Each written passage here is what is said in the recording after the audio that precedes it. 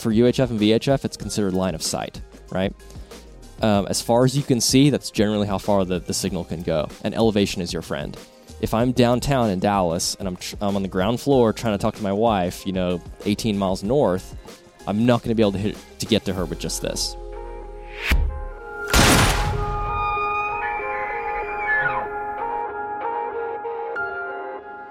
What is up, everybody? I have Jim to my right. Now, Jim, people often say communication is key, and I believe that to be true.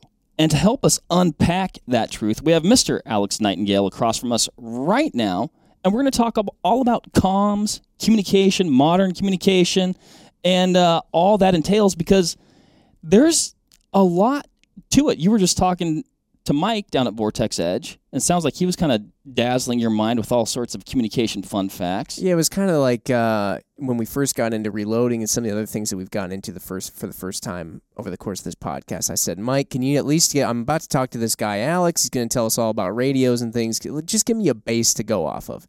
And in 5 minutes, I was already lost. So that's why I know this is going to be pretty good. Alex has discussed kind of giving us a bit of a radio 101 here. So I feel like that's a good way to start. And then later on, for the folks out there who really want to maybe get into some of the more like mega fine detail, maybe that's a follow-up episode. You just have to let us know. Yeah, absolutely. A little bit possible deeper dive down. But, Alex, and we're going to let you talk here at some point, but even in our little precast conversation, you're like, I'm going to keep this high-level 101, but even the stuff that you're saying, it might be like 101 to you, but it sounded like really, really cool stuff, so I'm pumped about it. So, Alex, without further ado, give us a little a rundown, a brief intro, who you are, what you got going on, how you got into comms and passionate about that and interested in it, and we'll dive in. Sure. Yeah, I'm really excited to be here.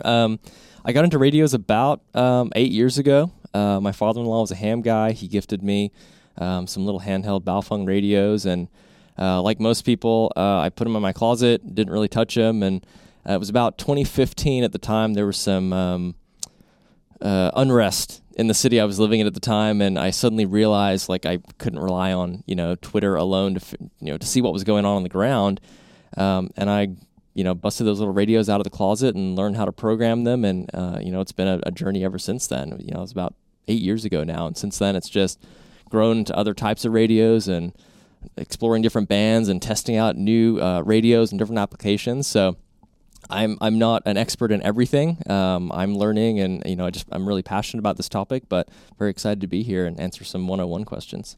Heck yeah. What are, right off the bat, because a lot of people, when I say a lot of people, I mean almost everybody nowadays, especially if you're somebody listening to a podcast right now, I can almost guarantee it. They got cell phones. My parents still have a landline. They may be the only ones left. And you have internet types of communication, and type form, digital stuff, texting and all that. A radio just seems like yet another thing. Why is it kind of like, why is it something you should add maybe to your arsenal of communication devices? You kind of brought up one example there, but maybe you can even go further into that and what Sure. it is about these things. Yeah, I mean, it's kind of, as gun guys and guys who are into preparedness, generally speaking, we like to have redundancies. We like to have backups and plans. We like to be safe and aware of our surroundings. So we've seen throughout history during certain catastrophes, right? 9/11 being one example, Boston bombing, earthquakes in California. When these tragedies occur, what can happen sometimes is called a mass call event, right? Everybody tries to call at once. The cell tower gets overloaded. You can't make a call in or out, right? In the Boston bombing specifically, I think they could text, but they couldn't call, right? That's a pretty crucial moment in time to need communications, right? So part of the reason I got into radios is because I needed some alternative where, if I was working downtown and my wife was uptown at her apartment, I needed to be able to communicate with her in a hurry if there was a problem. So radios, there's lots of different types of radios, different analog and digital and everything in between. It's very old technology. It's been around for 100 years, but it's reliable and it's not dependent on a cell network, right? So if you had an alternative or a backup or some kind of some way to supplement your current communication tools, outside of Instagram DMs and things like that, it's a really valuable preparation tool. Do you EDC some type of radio? basically? Sometimes, yeah. I mean, in my truck, I have a permanent radio installed. I have multiple radios in my vehicle. I typically will have a small radio in a backpack or something with me. The same way I, EDC a med kit and a gun and everything else. You want to be prepared for any kind of situation. I actually have a radio right here that I brought, and I'll show you. I've got two examples of radios here. One is a smaller Chinese-made Baofeng radio. The other is a Yaesu radio. And we'll talk about some of the differences between these two later on. But, there are so many form factors, right? Handheld, dual band is what we call these radios, UHF, VHF radios, very, very common. They range in price points, very, very cheap to a little bit more expensive. But, any combination of antennas and battery packs can really you can build something that suits your needs. This radio in particular, very, very cheap, probably not the most reliable radio, right? It's definitely on the cheap side of things, but this small stubby antenna is great for a backpack, right? Mm-hmm. This longer antenna, this whip, is actually one of my favorite antennas from Signal Stick, a company out of Utah, but it will bend over itself and it will never, it's made of essentially a piano wire type material. So you can fold it up and bend it, but you'll get great performance out of it, much better than this one. But yeah, I typically have one or two of these or more somewhere with me when we're traveling on the road trips, going to work, etc., just as a backup. Okay, yeah. Got it. Now, what makes a cheaper radio, and what makes a really nice, more expensive radio? Yeah, that's a great question. This radio right here, the Baofeng, has a reputation. A lot of people bought these a couple of years ago when the FCC was going to ban them.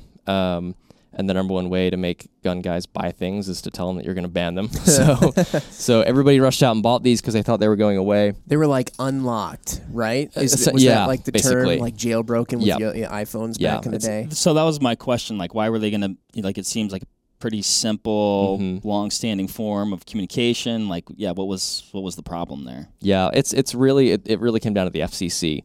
And it's probably not the reason you think. Yes, it is an open radio, and people were just kind of like using them for whatever. But it was technically a messaging marketing concern. They were being marketed as walkie-talkies when really they were not intended to be walkie-talkies legally. That was the beef that the FCC had with them. So when they stopped selling them as walkie-talkies and said this is just a radio, kind of the heat died down and they were able to keep selling them. But in particular with this little radio right here, that was kind of the on-ramp for me. A lot of people bought them, put them in their closets like I did, didn't touch them, broke them out a couple of years later and went, I have no idea how to use this thing. I don't know how to set it up. I don't know how to use it. What frequency do I transmit on? Can I transmit on a frequency? They really didn't know anything. And it was this, I started helping friends learning about, here's the programming, here's the cable, here's how, this is what you should and shouldn't do just to be, be respectful of the bands and other radio operators out there. And from there, it just kind of snowballed. Like I said, I'm very passionate about this topic. I'm not an expert in all things, but it was an on-ramp, and it kind of being in the right place at the right time, people started asking questions, and then I started helping people, study and give them resources. I started writing blogs, helping them program and get their radio set up so they could start listening and kind of learning radio etiquette. And then eventually I started, building emergency radios and boxes and things like that. So it's just been, a passion point for me, and lots of people just really got into it. Right time, right place. Bit of a movement of sorts. The same way a couple of years ago, gun guys started carrying IFAKs and tourniquets, and there was this medical movement, right? Everybody got smart. If we're making holes, we need to plug holes. And radios was kind of that next chapter. Right. Everyone was like, hey, if we're out hunting hogs in Texas like I do, and we're in the dark and we're split up, we got to be able to talk to each other, right? So it made logical sense. You shoot, move, you communicate. It was that final part. How about that? Okay. You're talking about programming, and literally my only experience, Mark, I don't know about you, my only experience with radios and stuff is walkie-talkies. Like, I had ones as a kid, and there was 12 numbers. I don't know if they were channels, if they were frequencies, or what. Probably, and you could select 1 through 12, and as long as your buddy had the same type of walkie-talkie, and he was on the same one, you could talk to each other. They just came out of the box that way. I stuck batteries in them, and boom. Well, you really hit on what my question was. Like, what is the difference or the definition of like a walkie-talkie versus a radio? Because like I was kind of mentally, like, I look at this and I'm like, well, it seems interchangeable. Yeah. Like, but apparently it's not. Yeah, I mean, it really, the form factor might look similar, but what really distinguishes them and sets them up is what we call the band plan, right? So the FCC says, here's a wide range, here's the electromagnetic spectrum, right, in megahertz. Here's, certain frequencies are good for certain applications. Here's the air band.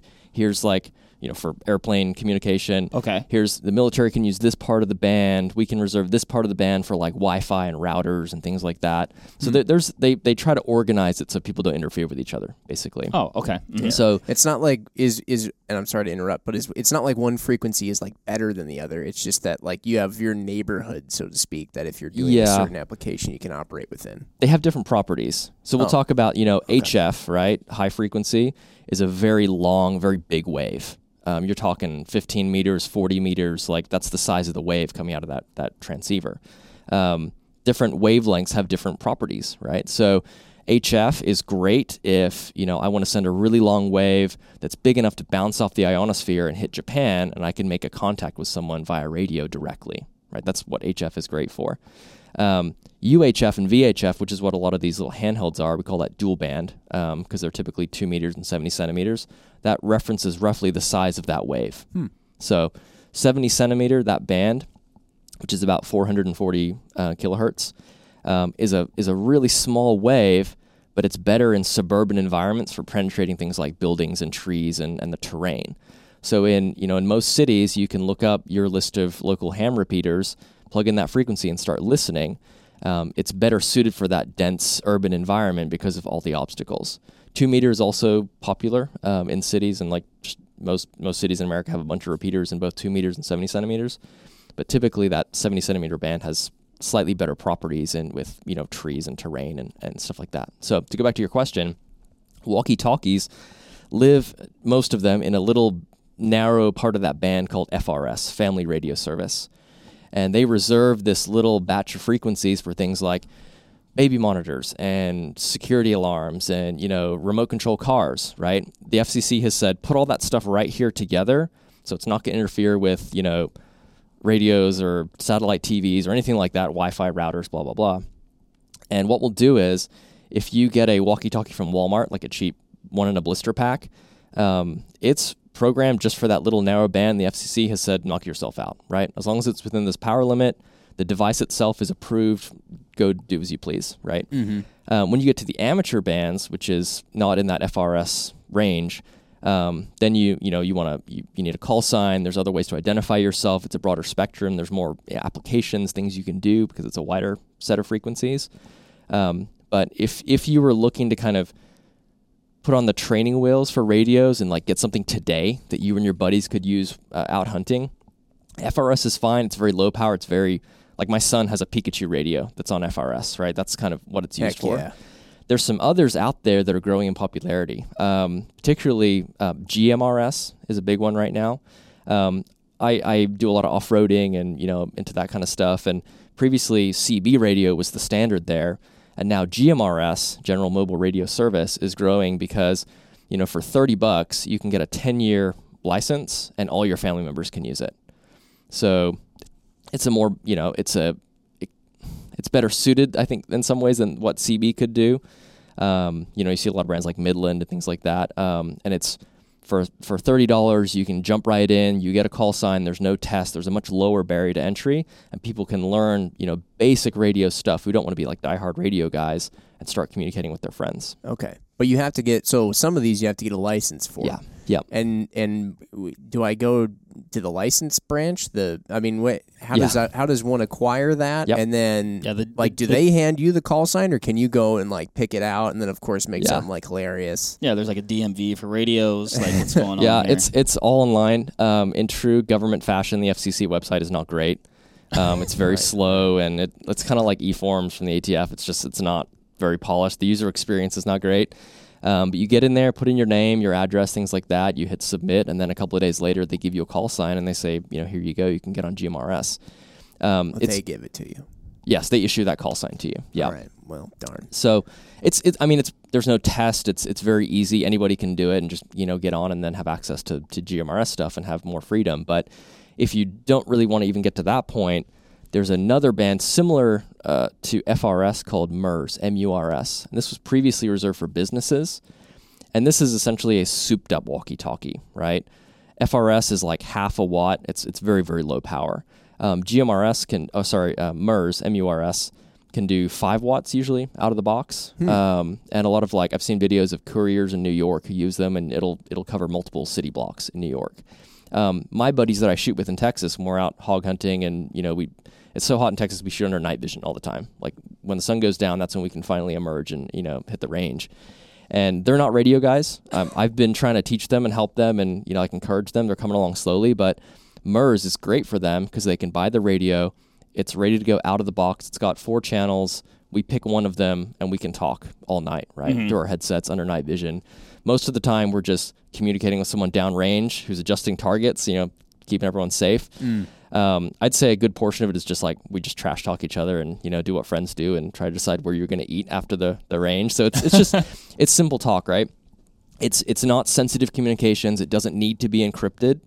It's not, we don't care if someone overhears us. And that's what you have to accept about a lot of these analog, these bands. FRS, GMRS, MURS, none of it's going to be encrypted. Ham is not going to be encrypted.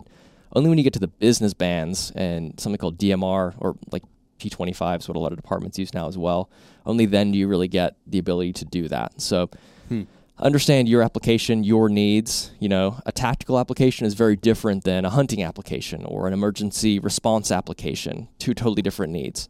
In emergency response, you want everyone to hear you. You want to be connected. You want to get information out there to protect the public and people around you. In a tactical application, you want privacy, and you don't want to be heard, and you want to keep that, that sensitive information protected. So it's really understanding what do you want to do, and then saying what radios and what bands out there are right for me. Yeah. Yeah. And I mean, it's when people are like, oh, what scope should I get? It's like, well, how do you intend to use it? Yeah, it's funny, you're talking about, and I know, I even have some radios that I've read some of these things. I've got I think it's a Garmin Rhino 650T, right? And we use it for hunting. It's a GPS / radio. My dad and my brother and I hunt together, and it's oh yeah, turn it to, channel, whatever. This is out of the blue, 5.1. We're going to be on 5.1 or whatever. I don't even know what, like you said, is it FRS, GMRS, MRS? I think that radio might have all 3. I don't know which one we're on when I'm using that. Maybe I should. Maybe I need a license. Well, because you can Ryan, cut this out. Because you could possibly, we discussed this before, possibly get your wrist slapped or something, or get in trouble for not being on the correct. And especially if you have one of those old, quote, unlocked radios where you can just kind of dial to whatever, you might be not where you're supposed to be. Yeah, I mean, it can in theory. I think there's a lot of fear of the FCC that's maybe unwarranted. I'm not a lawyer. I'm obviously, would encourage people to be smart, know the rules, govern yourselves. We're all adults. I think the fear of the FCC is a little bit exaggerated sometimes. If you were transmitting on a band you weren't supposed to be for a long time at a high power, someone might pick that up and say, what are you doing? You're bugging me. You shouldn't be on this band. Move somewhere else. That's typically what happens. The FCC actually has what they call notices of all the fines they give people. I have never seen an individual get a fine. Typically, it's businesses like illegal FM radio stations transmitting at 10,000 watts, really big stuff. Businesses, schools, using a frequency that they didn't reserve and, they didn't switch when they were told to. It's that kind of stuff that typically gets a fine. An individual using one of these who accidentally goes on the wrong band and is talking to their buddy down the street, you're probably not going to have any issues there. Obviously be smart, learn where you're supposed to be so you can, not be interrupted or cause any, problems with other people. But I don't think a black Suburban is going to pull up outside your house with a directional antenna and arrest you and haul you off to jail because you, used the wrong radio on the wrong frequency one time, right? So with that being said, like I said, learn about your application, figure out what you want to do, figure out where you should be, et cetera. If you need a license, go through that process and get that, and then that opens up and you can, experiment and learn and keep progressing in your radio journey. One thing I will say on the topic of these before I forget, these are very, very popular radios, and I kind of have a love-hate relationship with them. This is the Baofeng, right? Yeah, it's kind of, it's infamous. It's got a reputation, both good and bad. Like I said, great because it's a low barrier to entry. Anybody can pick one of these up for $25 and start listening and learning and just get curious and start experimenting. So on the plus side, it's a $25 radio. On the negative side, the con side, it's a $25 radio, right? It's going to be bare minimum quality. It's not going to be very durable. So I kind of feel the same way about these radios like I do. I don't know if we can mention firearm brands here, but like the Smith & Wesson M&P 15, right? A good budget-oriented rifle. That's got a lot of people into shooting. Yeah. It's got a lot of people who previously just had deer rifles to buy their first black rifle, to buy an AR pattern gun, get excited about it, get more supportive of gun rights and more protective of the Second Amendment. It's done a lot of good, right? I feel the same way about Palmetto State Armory, right? At one point had $300 rifles. Like, more rifles in more people's hands, that's a fantastic thing. Is it the best quality? It's definitely on the budget side of things, right? Is it a rifle I would trust my life to? Probably not. I'd choose something else, right? But if more people have them in more people's hands and they just get interested and enter the category, enter the community and start learning, I think that's a really good thing. Well, that's also better than the one you didn't have. Exactly. If it was the only gun I had, Yeah. I'd make it work, right? I've rarely run into anything where I've spent incredibly less than another option, and like incredibly less. Right. And I'm like, oh, it's just as good. Like I just said, I almost never had. There's a reason why, and it's not always a bad reason why, but there's a reason why certain things cost less and certain things cost a lot more. Yeah. But yeah. So when people ask me, what radio should I get this radio? If that's all your budget allows and you're just curious and you want to get started, I'm not going to criticize you for that. Go buy it, learn it, start listening, start studying, get your ham ticket, get into amateur radio if that's what really, tickles your fancy. But if you can wait a little bit longer, save up. Yaesu has some great radios at like the $120 price point, $200-$300. Like there's a lot of premium radios. Buy the best radio you can afford, and ask yourself, if this is a life-saving tool, just like my medical kit or my daily carry gun, do I want to trust my life to a $25 radio at the end of the day? Mm-hmm. So if you buy one, great. Buy other things, diversify, have different options, understand its limitations. It's not waterproof. It's got a screen that lights up, not good for being hidden, tactical applications. This is the wrong radio for you, right? It has a light that flashes at the top and an alarm that goes off, and like it's not really suited for that kind of use. Good to know. Would I take this over no radio in like a life or death situation? Sure, I could make it work, but just understand there are definitely pros and cons to this specific model and make. Yeah, like you said, like different tones and lights that go off, like you said, a tactical application or even a hunting application. I know like my radio at times, like I probably have it on whatever, and it's like, gives you like some sort of like, oh, somebody's calling you or you just made a transmission. And it's like, and I'm like, no, I need you to actually to be a little quiet. You've brought up like ham radio. Like I said, the extent of my radio is like turn it to this channel, talk, or maybe you're on a logging road system and it says like, CB4 or something like that. So it means, log trucks are on channel 4 and, that can be good information to have when a log truck is barreling down the hill and it's like essentially a one-laner, right? Ham radio, you're like getting into ham radio. Number one, what is ham radio? And then like, why do people like, oh, I want to get into that. That seems cool. Yep. Great question. Ham radio is I think officially called amateur radio, right? It's a series of bands that you can get on.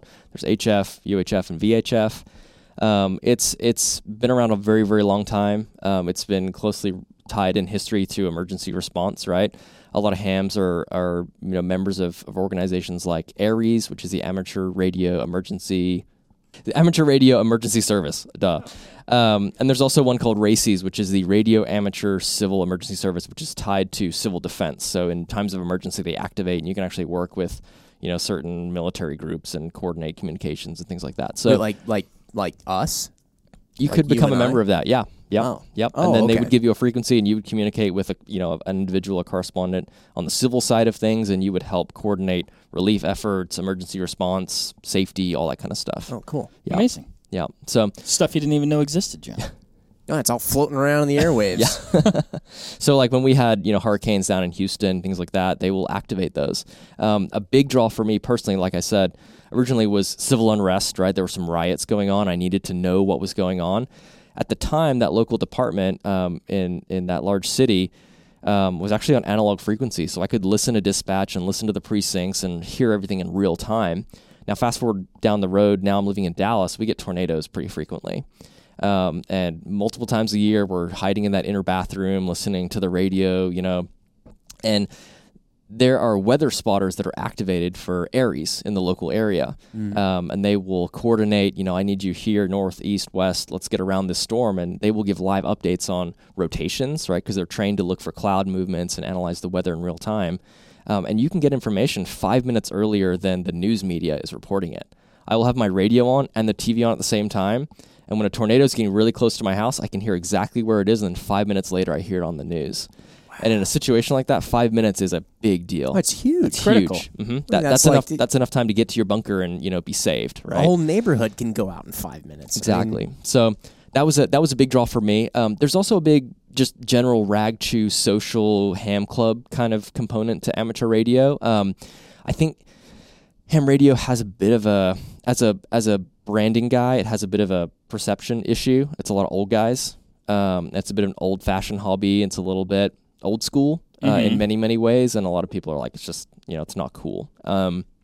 Thankfully, I think because of radios like this, and a lot of like younger gun guys and gals who are getting smart about medical and communications all at the same time, could I think eventually change that over the next couple of years. There's a lot of like guys on YouTube, great resources. Ham Radio 2.0, Jason, he's here in Dallas where I am. I just ran into him the other day.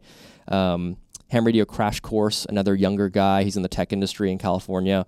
They have these really fun, YouTube channels where you can learn about radio science and radio technology in a really fun kind of modern way that isn't bland and boring. So I don't get on repeaters lately. I haven't been on many repeaters in like my local area, but ham clubs will have nets on the air where they link up and, check in and talk, update each other on the news and things like that.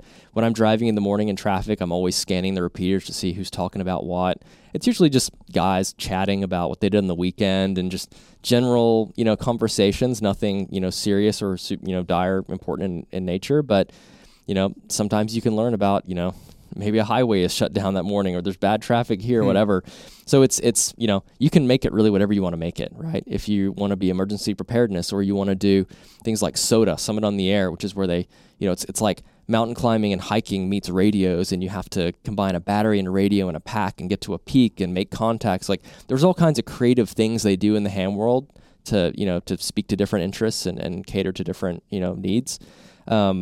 I was a couple of years ago just part of a marathon, right? We were it was a 100-mile marathon through the Sierra Nevadas in California, and we were at the first station 20 miles into the race, and we had to call in and report their race times as they were coming through this checkpoint because you're up in the middle of nowhere in this mountain, no cell service, no Wi-Fi, anything. Right. You had to do it the old school way on analog radios and call it back to base and like report their race time. So marathons and events and public safety. Obviously, emergencies, just general socializing, hanging out, rag chew is what they call it on the air, all things that, generally the ham world does. And does that require a license to get into ham radio? Yeah. So there's a couple of types of tickets or licenses. The first step is technician, and you take a little test. They list all the questions online. There's a great app from hamstudy.org. I think it's like $3 or $4, but it will just quiz you until you learn all the questions. Then there's general, then there's a step above that. And technician can do a lot of things, all the way up to 10 meters. General opens up HF, so you can start talking kind of around the world and make contacts there. And then the step above that, there's even more bands that you get access to. Okay.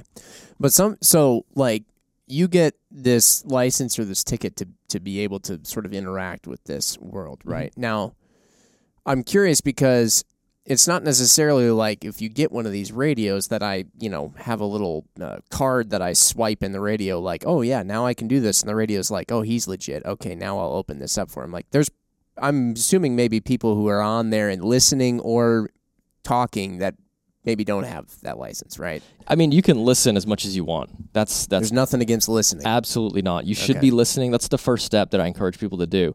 Like, hey, how do I get into comms? Like, where do I start? Buy a radio and just start listening. Listen to how they talk online, listen on the air, on the net, listen to how they introduce themselves. Start like ham guys, as much as we give them crap for being like kind of like the FUDs of the gun world, right? A little bit old school. They love talking about radios on their radio. They'll talk about a new antenna they got, or a new whatever base station, or some I love this LMR 400 coax versus this other brand because of line loss, and they'll talk shop, and you can just learn stuff listening to them as well. So definitely go get a radio. Just start listening. Go online. Radio Reference and Repeater Book are great websites to just look up repeaters in your area. Plug in the frequency manually and just see what you hear. Typically what happens if you're transmitting, you would announce yourself and just say your call sign at the start of that message, right? And just say, hey, this is who I am. That's all FCC database stuff. They can look you up and find out your name. And there's like some of these ham guys like to keep a log of who they talk to because it shows their participation in the hobby, and it's like a bit of a credibility thing. Sounds like an audio forum. It kind of is, yeah. Like being on Reddit, but everyone's just talking. Basically, yeah. Okay. Yeah. So can you give us like you're getting on and you're just like, or and then when you hold on, two-part question. When you get on, let's say you're getting on the ham radio, and then you're not necessarily calling. I guess you could be calling a specific person. You can, yeah. Yep. But they have to be on at that same time. Correct. Right? Yep. But other people can also listen into what you're doing. That's the thing. Yeah, it's all open and public and free to air. So anybody could. You should assume lots of people are listening whenever you're transmitting. That can be a little bit intimidating for people, especially newcomers who don't want to mess up or say something wrong on the air. But I've never, in my early days of getting on repeaters, nobody ever criticized me. They just said, "Oh, hey, you should phrase it like this next time," and people understand kind of what your intentions are. It sounds like there's almost like maybe like protocols and also like etiquette. And there's a little bit of a script that you follow to some degree. Like if you were going to get on and just look for anyone out there, if you're searching like over, like particularly on HF, if you're just looking for anyone, like if any contact is fine, you'd say CQ, which is like I'm looking for someone to talk to. On a local repeater though, you can typically just get on and say your call sign. Like I would say KD9 EBU on mobile. I just say that much. It just lets anybody who's out there just scanning or listening quietly in the background goes, oh, that guy's on a mobile radio. He's on his vehicle driving around. He's going to want to chat for a couple of minutes. And then they would chime in with they would say my call sign, then their call sign back. Hey, I hear you. How's it going? What are you up to today? We would just start a casual conversation that way. Huh. And then you just say your call sign once every 10 minutes or so. And that's basically all there is to it. That was the second part of my question. Like if you could which you just did, like kind of demonstrate that introduction. Mm-hmm. Now, would that be, like let's say you were having some sort of emergency. Maybe it was like your call sign on mobile, and then would you follow that with like somebody's shooting at me? Yeah, or just just ran off the road, mile marker, whatever. Mm-hmm. There's a system or a script, essentially like a phrase for that as well. You would say priority 3 times or emergency 3 times. Okay. So I'd say KD9 EBU emergency, emergency, emergency. And whatever is going on that repeater, like courtesy is like it would stop and they'd pay attention to me. What do you need? Where are you? Like what's going on? It's good to know as well. There's certain, I don't know if they're protections or provisions, but even if you're unlicensed, the FCC has said if it comes down to life and death, protecting your life or your property, you can use this radio however you see fit. Okay. In whatever way you can, nice. Whatever you need to get your message out there to get help. If your truck's overturned in a ditch in the middle of nowhere, Texas, and you need help and your cell phone got busted, use the radio. You don't need a call sign. Use it to protect your life. That's totally okay. Yeah. They're not going to fine you or slap you on the wrist for that because you need help. So in that regard, it's a great idea to have a radio for an emergency. I would encourage everyone to study, watch YouTube videos, study for your test and get that because it opens up a world of possibilities and learning. But even if you don't, you can still fall back on this in emergency. It's a great tool to have at your disposal. Yeah. It seems so much faster too, though. Like for a lot of applications. Like you said, if your person's like, well, I got a cell phone, I call, well, number one, you might not have service. Mm-hmm. And number two, like fly out of your center console and it's behind you now, you can't reach it. Yeah. And also like, let's say we're in a group or I want to, you're reaching all 3 people at once. It's not like, well, I better call so-and-so now and let them know what's up. It's like, if you have the range, I guess, and you have all 3 people on the same, comm channel, you can, everybody's updated at the same time. And that's exactly what you're talking about with like, emergencies or, whatever. Like it just, Yeah. It makes so much sense. I mean, I would say this too. Be aware, like learn your radio and understand its capabilities. Get out there and practice whenever you can. If I was in the middle of nowhere, in suburbia, I can get maybe 1.5 miles with this thing. Okay. I can get about 4 with this thing, right? Okay. A big question I get in my DMs on Instagram all the time is like, hey, how far can this Baofeng transmit? Like, can I talk to my mother 20 miles away in another town? I'm like, that's just not possible. Like, it's not realistic. You're not going to be able to get that far. Like, well, how can I get more transmitting range? I'm like, it really, for UHF and VHF, it's considered line of sight, right? As far as you can see, that's generally how far the signal can go. And elevation is your friend. If I'm downtown in Dallas and I'm on the ground floor trying to talk to my wife, 18 miles north, I'm not going to be able to get to her with just this, right? Yeah. If I'm on the 18th floor, I might be able to get her directly, like what we call simplex, radio to radio, direct line of sight. What we would have to do with our family emergency plan is say, okay, I work here, I live here, here's a repeater in the middle. If something's going down, get on this repeater and monitor, for 5 minutes every hour and see if you hear me, right? Yeah. And that repeater, which is essentially a relay system, is going to get me in contact over much longer distances. That's how a lot of these ham clubs function. They Your radio hits that, it then bangs it out again. Now, when it hits it out again, it's got a much bigger range probably than your just handheld walkie. Mm-hmm. It's going to be significantly greater. So they're typically up on tall office buildings. A lot of businesses or like city governments will allow hams to build repeaters like without charging them rent because it's a good civil service, like it's a good safety tool for the community. Yeah. But yeah, just using a radio alone, like you really do need to use repeaters to get your signal out there and to meet more people. How do you find where a repeater is? It's a great question. Repeater book is a good one. You plug in your zip code and it sorts by distance from you. Okay. Radio reference is another one. You can look at everything in the county. Radio reference will also have things like what's your local department or your fire department or the EMS channel. Sadly, most city departments are moving away from analog and getting into P25, which is a trunked type of system, which we can talk about in a minute. But in Dallas, I'm lucky we still have analog radio. So I can scan police radios I'm driving. I can hear like, oh, there was a robbery at the Burger King, X number of miles away. I can avoid that area, right? Yeah. Most departments are now digital, so you can't really just scan. I think it's a great piece of information to keep the public safe. Like I wish more people could listen to that. That you have to kind of buy the right scanner that does P25 stuff, and you kind of have to invest a little bit of money to be able to have that situational awareness these days. But yeah, and analog radio is going to be great for a lot of people.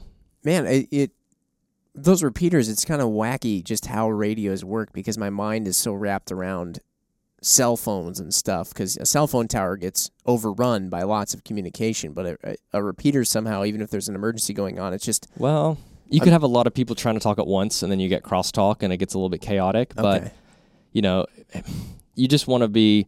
It's good etiquette, right? Get in, get your message out there. Hey, this is KD9EBU. I'm safe. I'm alive. I'm making my way home. See you in a bit. That's it. Like if your wife hears that message, then you're good. Okay. Free up and that. you just have to be fine with the fact that everybody else hears that too. Yep. Yeah. That's just part of the, it's the nature of the platform, right? It's designed to be open so that everybody can communicate and talk and learn the hobby together. If you do need something more private, that's when we get into like P25 and DMR and that kind of stuff as well, which we can touch on. If there is too much chatter though, you can switch, say like, say your call sign switching to a different channel, right? In fact, it's courteous, right? If you're hanging out with someone on the repeater and you're chatting up for a while, you'd say, hey, let's shift over to this frequency, just so that we don't hog the repeater all day. Sometimes there'll be like a little timeout buzz that you get, like, hey, you've been transmitting for 2 minutes straight, take a break and say your call sign. There might be someone else trying to jump in, and we want to give them courtesy of talking as well. Wow. Man, what an interesting world, and it's just all happening, and you don't even realize it necessarily. Yeah. What's up? So the P25s. Yep. Yeah. What's the rationale for moving to that? And then it sounds like it's a completely maybe same purpose but different functionality. Or yeah, great question. This is not my area of expertise, but I can give you enough keywords. You got like listeners at home can go and start researching this or ask some questions. I've got some guys that I usually refer people to if they need to, if they want to reserve a frequency on the business band and get some handheld radios that their business or their team or tactical or otherwise can use privately. The value, I guess, or the reason most departments are going to P25, it was designed for interoperability, essentially, right? You can have a Kenwood radio, you can have a Motorola radio. They're going to use a standardized system of encryption and trunked communications, right? Where the fire department and the police department and anybody else, despite what hardware they have, can all communicate effectively together on one unified platform, right? What that means is it frees up frequencies. So you could have 6 patrol officers, using the same frequency, and they have a digital ID, so you know who's talking, and it's a great way to have talk groups and send private communications using a digital form of communication over an analog, wave. Essentially, is probably my poor way of explaining it, but it just means that analog radios, they can't do that, right? P25 is a separate system. It's not analog at all. A similar one is DMR. Again, DMR is not my forte, so I will just say what I know. But the experts that I talk to about DMR typically encourage people to start with radio fundamentals first and then graduate into DMR at a later point. But the big advantage is it's going to be truly encrypted and truly private, right? A lot of people confuse what we call tones on these radios with encryption. It's really not that. What you can do is, and I'll explain what a tone is. If you have a repeater on a frequency, you will set what we call a PL tone. Maybe it's 142.3. I'm just making that up. To access that repeater, you'd have to put in the PL tone, so the repeater knows you're purposely trying to open the squelch and connect with that repeater, right? It just filters out unintended traffic, right? If we were going to use MERS channel 3, you and I on a hog hunt, we could set the same tone so that only you and I would be listening to each other. It doesn't make it private. It just filters out anything else that doesn't use that tone. And when you key up your push to talk, there would be a sub-audible tone that tells the other radio, hey, this is traffic intended for you. You're using the same tone. Let's play this audio so this guy can hear it. So if somebody else knew that tone, they could then listen into you. That's how it's not private. Well, that's the thing. You can scan for a PL tone very easily. Okay. So, if you wanted to get in and listen and talk and interrupt someone, you could, in theory, if you were trying to be malicious, you could search for their PL tone and talk to them and interrupt, right? So it's not encrypted. It's not private. It's just a filtering tool. And I think sometimes it's misleading when people say it's a privacy tone. It's like, well, it's more of a convenience tone. It just focuses who you're listening to and who can, talk back to you. If you are looking for encryption, again, it's not my area of expertise, but P25 and DMR is definitely something you want to be looking into. Get yourself, a slot on the business bands. LMR, Land Mobile Radio Service, is like where businesses, organizations can get their own private frequencies, and then the sky's the limit after that. Yeah. If that's something that interests you, there's some guys on Instagram you should reach out to. BSH Comms, Bish Comms, he's great. Anarcho Bacon, Comms and Logistics, Terminal Armament. He's a big DMR guy. He does some really cool stuff with software-defined radio, which is essentially a little thumb drive you can plug in with an antenna, and you can you get a waterfall chart and you can see the spectrum in front of you. It's great for scanning, right? It's really cool stuff, and it's not very expensive. It's very cost-effective technology. And then my friends, Mojave Repeater out in Vegas, they're Marines. They teach classes on radio fundamentals. You go out in the field with them and have a class, which is really cool. And a lot of those guys do business band stuff. I don't, but those would be the guys to talk to. Yeah. The repeater thing, I'm trying to wrap my head around it.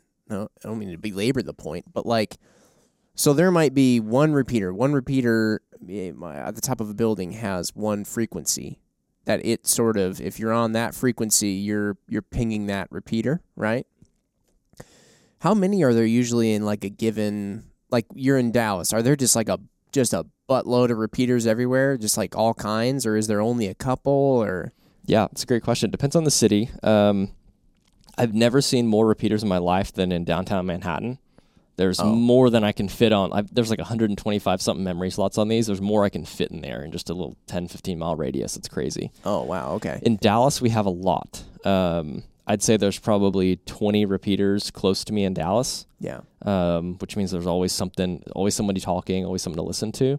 When you get out in like more rural areas, obviously it's going to drop significantly. Right. When I help people program their radios, I always search their area and see what's available. And, I usually check 50 miles. If there's not a lot there, I go to 75. And very rarely can you not pull, 30 to 50 repeaters in like a 50-mile radius. Okay. So there's a lot of them out there. So you don't even realize. Okay, got it. Because I was wondering if there's only a couple, and then obviously that's a ton of traffic. And if you're trying to do then the PL tone too is so like we're going to be on this repeater, and with that repeater we're going to have our own PL tone within that. Is that how that works? Or did I mess that up? Not quite. So the repeater will define its own PL tone, and you have to use that tone if you want to access that repeater.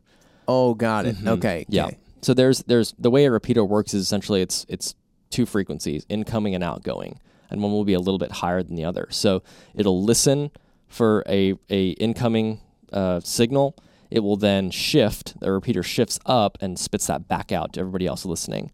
So what happens when you key up your radio is it will transmit at a certain frequency, and then it will jump back to a little higher frequency to listen, just so that you're not transmitting back and forth on the same frequency exactly. It's just more efficient that way. Okay. Yeah.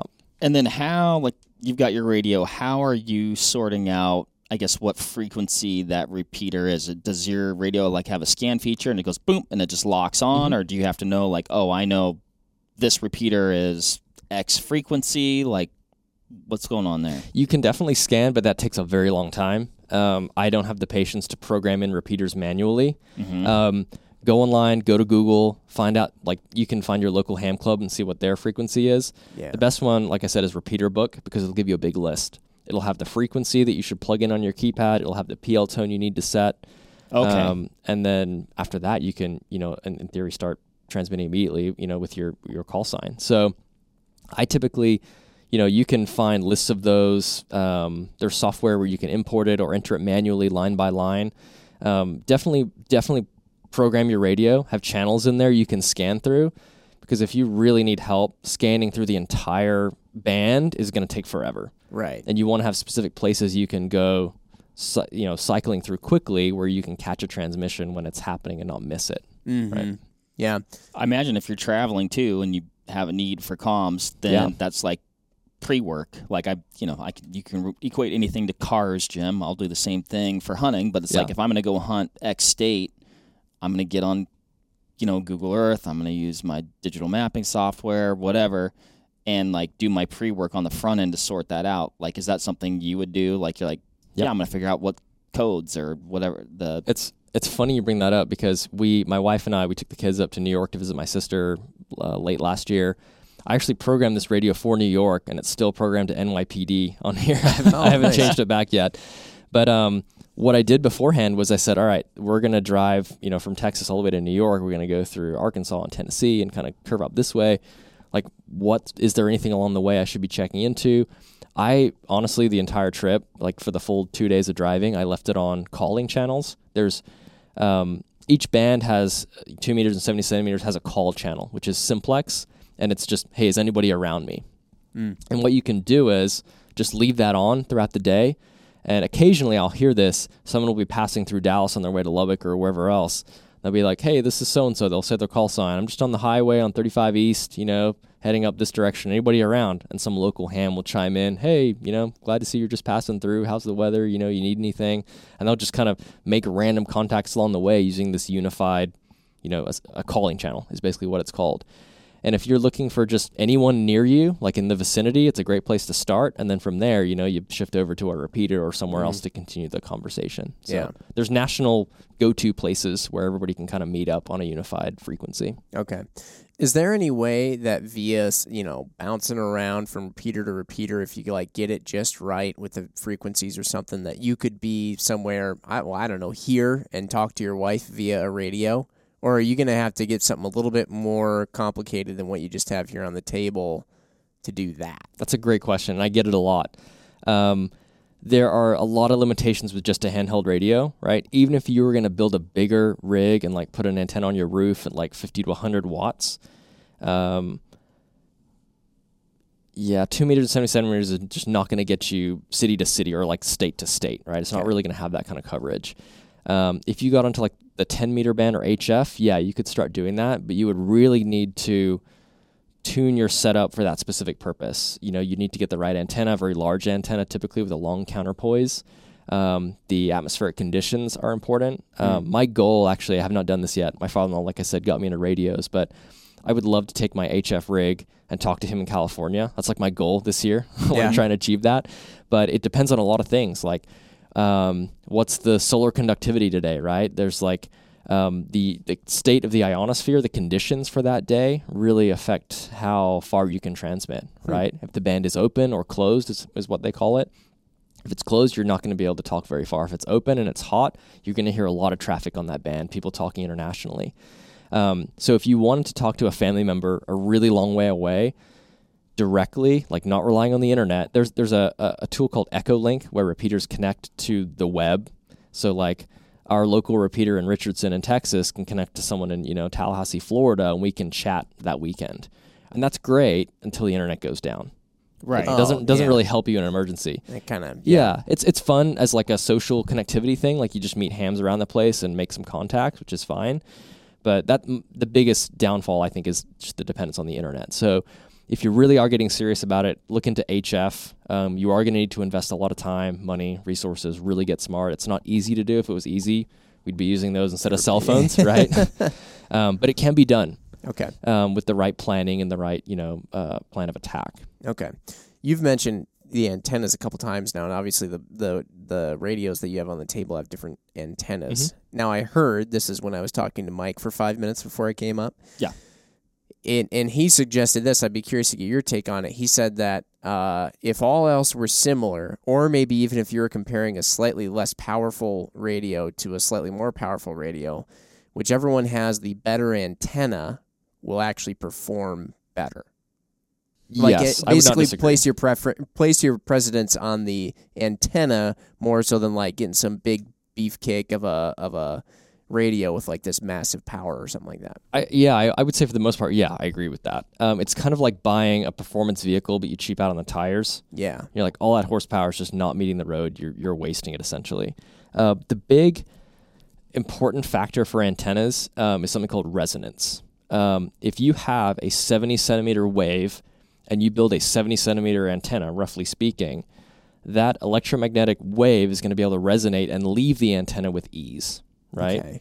We'll talk about SWR in a minute, what that means, but essentially you need to tune an antenna so that for that frequency. If it's not tuned, what's going to happen is it's not going to resonate. You're going to get a lot of loss through heat, usually. Your effective range is going to be decreased significantly, and what can actually happen, it's called a standing wave ratio, where you transmit, it doesn't leave the antenna effectively, and it actually goes back down into the transceiver and can damage your equipment. So there are cheap tools you can buy. For handheld radios like this, I would not be that concerned. You're buying a purpose-built antenna for that application. You don't have to test it. You can if you're curious, but you're not going to. With a good quality antenna from Signal Stick or Nagoya or any reputable brand, Comet, Diamond, they make good antennas as well. You really shouldn't be all that worried about it because they're going to be tuned from the factory. But if you're making your own antenna, get your meter out, check what your SWR, what your ratio is. A 1.1 is great. A 2 or higher, you're going to start having some issues.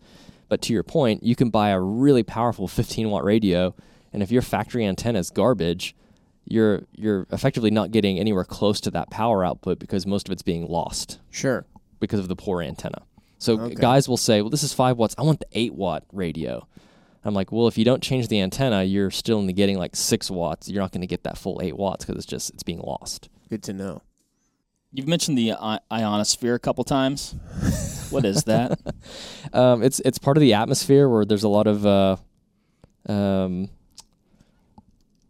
what's the best, simplest definition here? Let me go to ions. Sphere? Spheres. Anyway, the ionosphere is essentially a part of the atmosphere that will reflect certain waves and certain wavelengths. Okay. A little short wave like this, like 70 centimeters, is small enough to penetrate the ionosphere and just kind of go off and get lost. But if you want to, what we call, propagate an HF wave, You look for the right atmospheric conditions where the ionosphere is just right. Sometimes like sunrise, sunset, different times of the day can have different properties. When the sun is up, it can change as well. That's going to determine how effective you are in, making a contact in Japan or Europe or something like that. And is that something you can check too? It's almost like checking a different type of weather Exactly. to find out if it's good for... Yep. There's websites that will give you all the atmospheric conditions for the day as they currently are. It'll tell you which bands are open or closed based on their, the likelihood of success or how, active they are. And you would just check those. If you're really getting into HF, it can depend on the year too. Like if we have a bad solar year, maybe a whole band will be down for a long time, right? Every 7 years, there's magnetic activity that affects the ionosphere. And I think last year it was pretty bad. I didn't hear a lot of people doing a lot of work on HF, but you kind of wait for the solar cycle to come through and the properties of the ionosphere will change and you'll have more success on HF, depending on the day, the time, the season, all that kind of stuff, the activity of the sun. It all plays a role. What a strange technology that we've just taken for granted now. Yes. And there's so much that goes into it. One thing I'm curious about too is, so let's say you wanted to use a radio in some sort of emergency situation.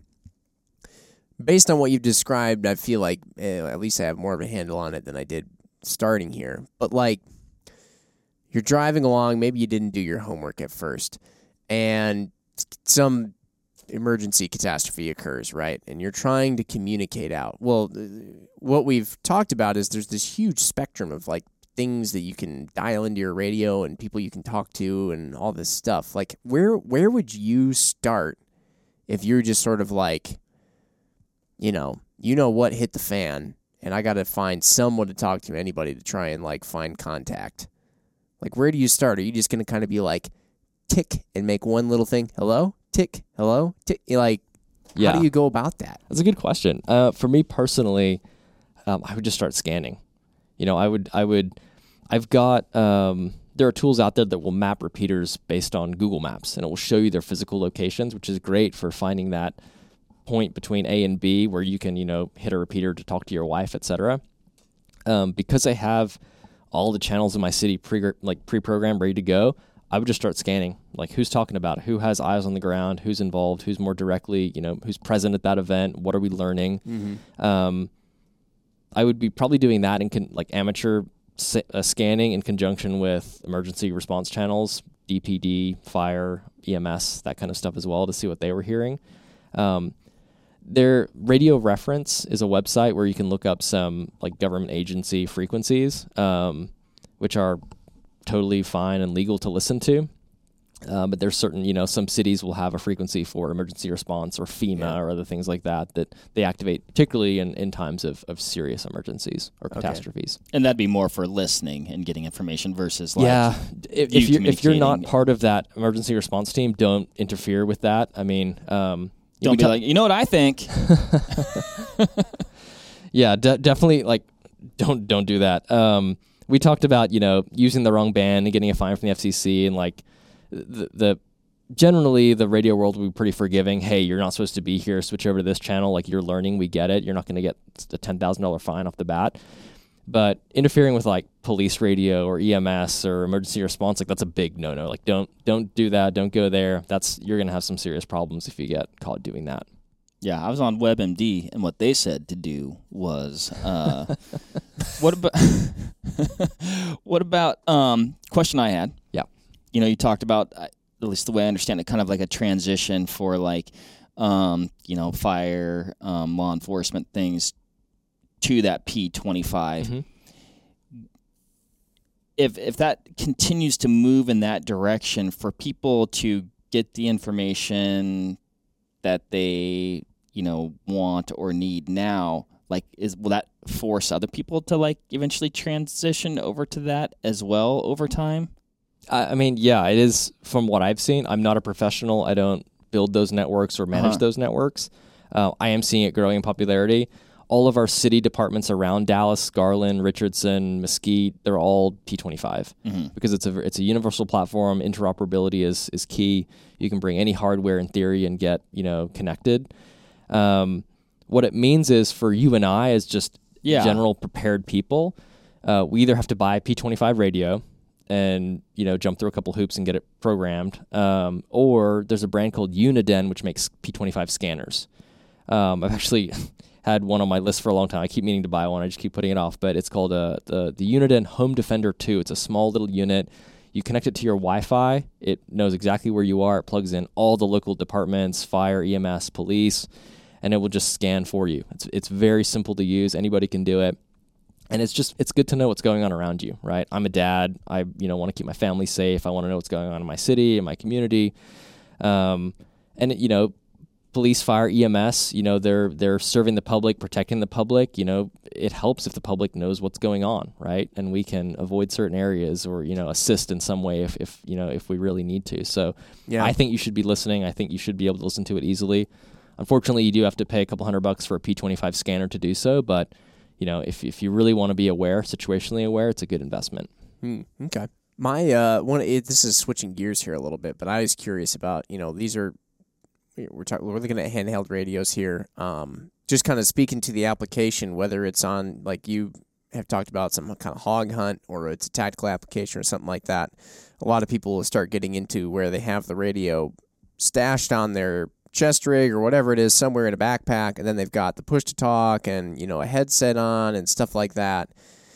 And I remember the guys down at Edge were talking about trying to get some of that stuff going because sometimes they're on different ranges and they need to be able to communicate, but they're instructors, so they're very hands-on.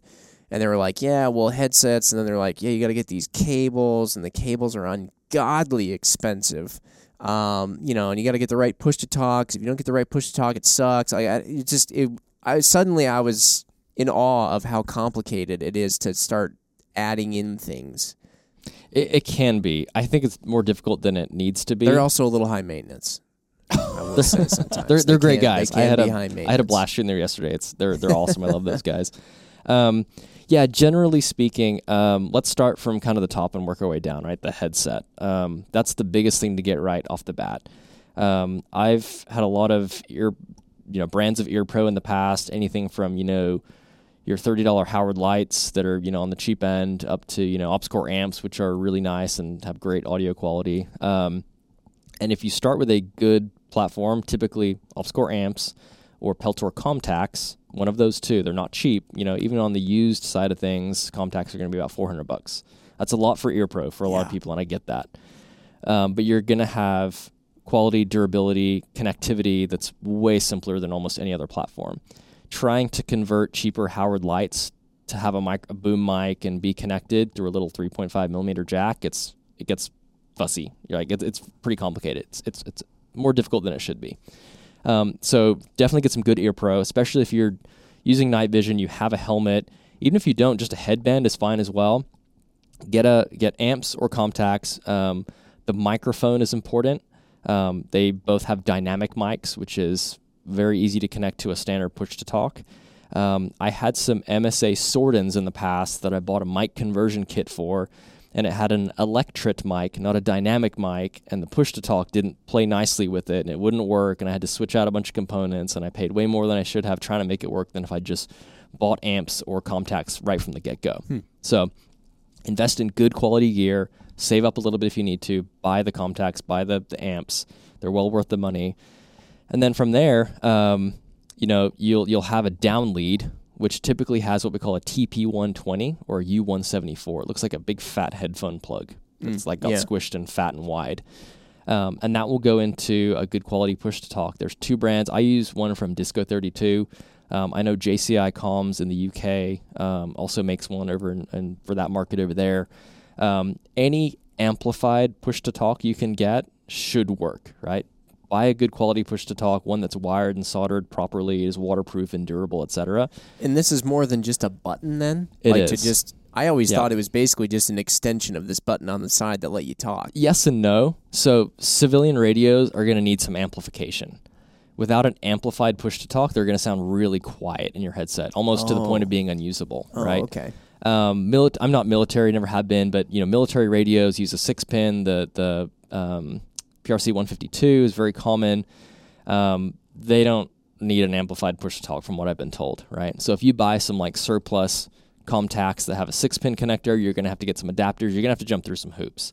It's easier if you're using a civilian radio, whether it's a Kenwood or an ICOM or a Yaesu. Those are all good brands you should be looking at if you're trying to buy a handheld radio. If you want considering this is more of a tactical application, definitely look at Motorola.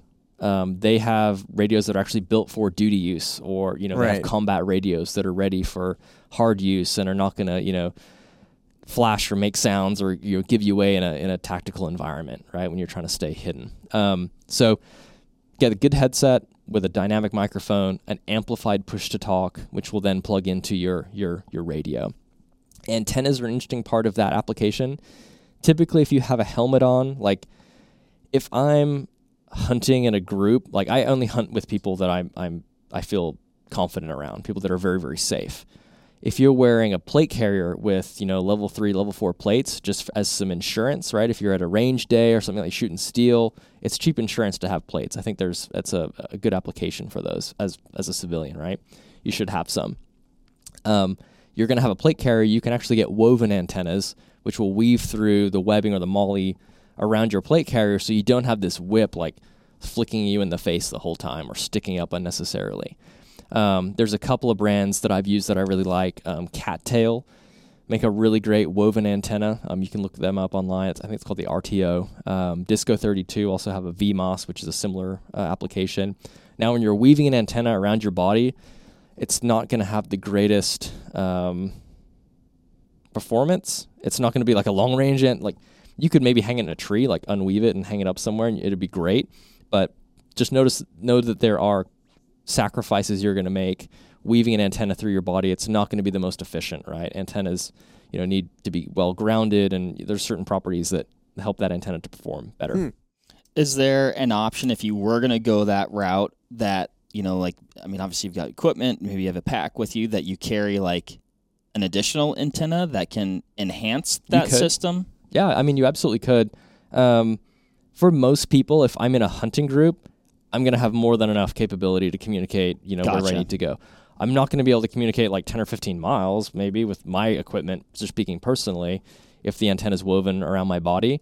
But closer range, line of sight, it's going to be more than enough. Just know that it's not the optimal place to put an antenna to weave it through something around being close to your body. Gotcha. What's interesting about whips is as you hold a handheld radio, you're actually grounding that antenna, and your body becomes essentially a counterpoise. Oh. Yeah, so antennas work really, really well when they're grounded, just like an electrical ground, right? So as you hold it, you're actually helping that antenna to resonate properly. It's intended to be held in your hand and use your body as that counterpoise. You can do an experiment sometimes with a small antenna like this. I do this when I'm driving sometimes. The frame of your car will kind of be like a bit of a Faraday cage sometimes. It's not ideal. Mm-hmm. Get your antenna outside if at all possible.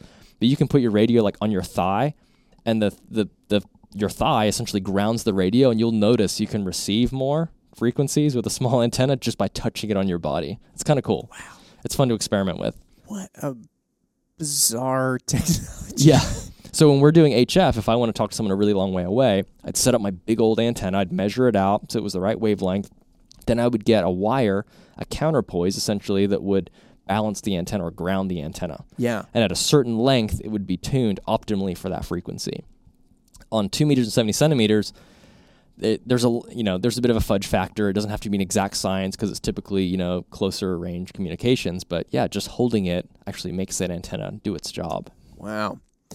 The local sheriff's department was testing out some of these interesting, I don't even know if you call them headsets, but it was like these things that went, it was a cord, it came up and then it went in their ear, and it was it was their ear pro. Yeah. Mm-hmm. Yeah, and it would use the vibration from their like skull to pick up what they were saying.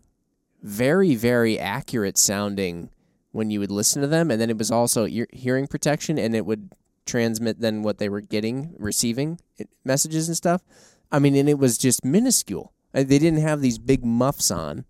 They just had like boop, little things in their ears. I've seen the Bone earpiece, I think is the brand you're talking about. Yeah, it might be. I have friends who are in like VIP protection, like personal protection, that be world. A little more discreet. Yeah, and they want to be low profile. They've got a slick plate carrier on, maybe some softer plates so they can hide under clothes, and it's very hard to detect. Usually it's molded to your ear, it's clear, it's a tiny little cable that runs down under your shirt.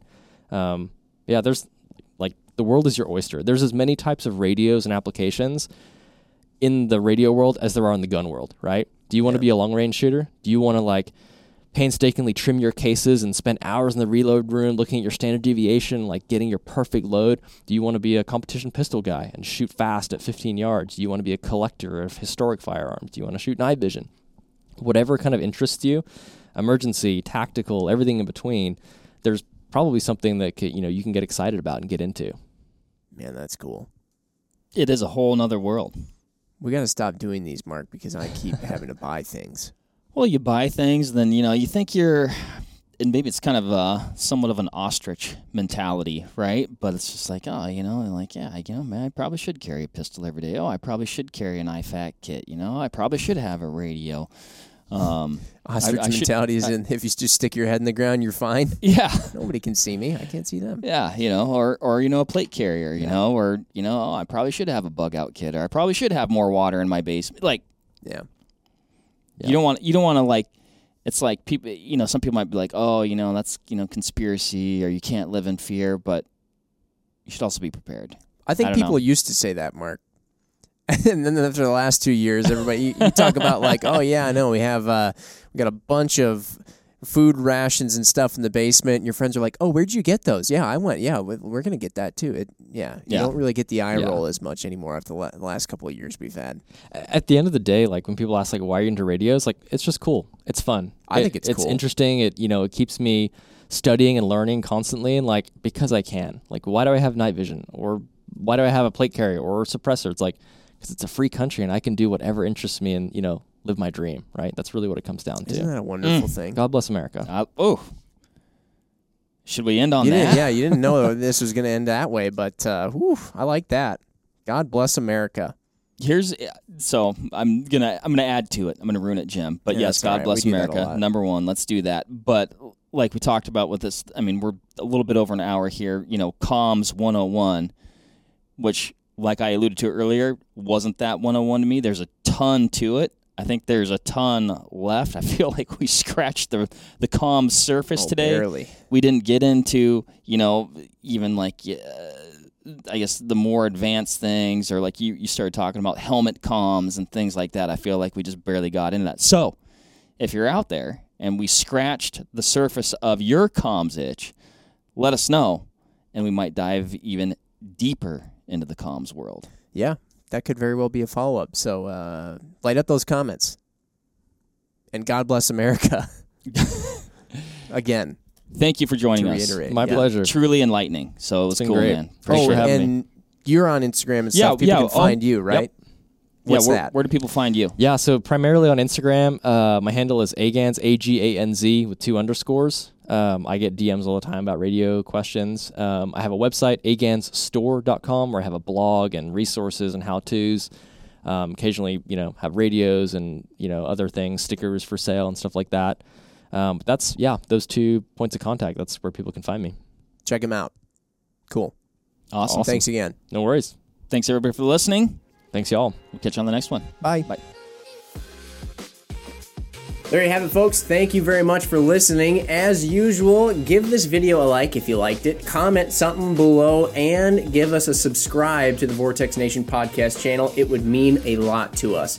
Also, why don't you give us a follow over on Instagram while you're at it, at Vortex Nation Podcast. We'd love to hear from you over there, and we'll keep you updated with all kinds of cool photos and videos from our adventures that we do here. Otherwise, we will see you on the next one. Thank you again. Happy hunting and shooting, everybody. Have a good one.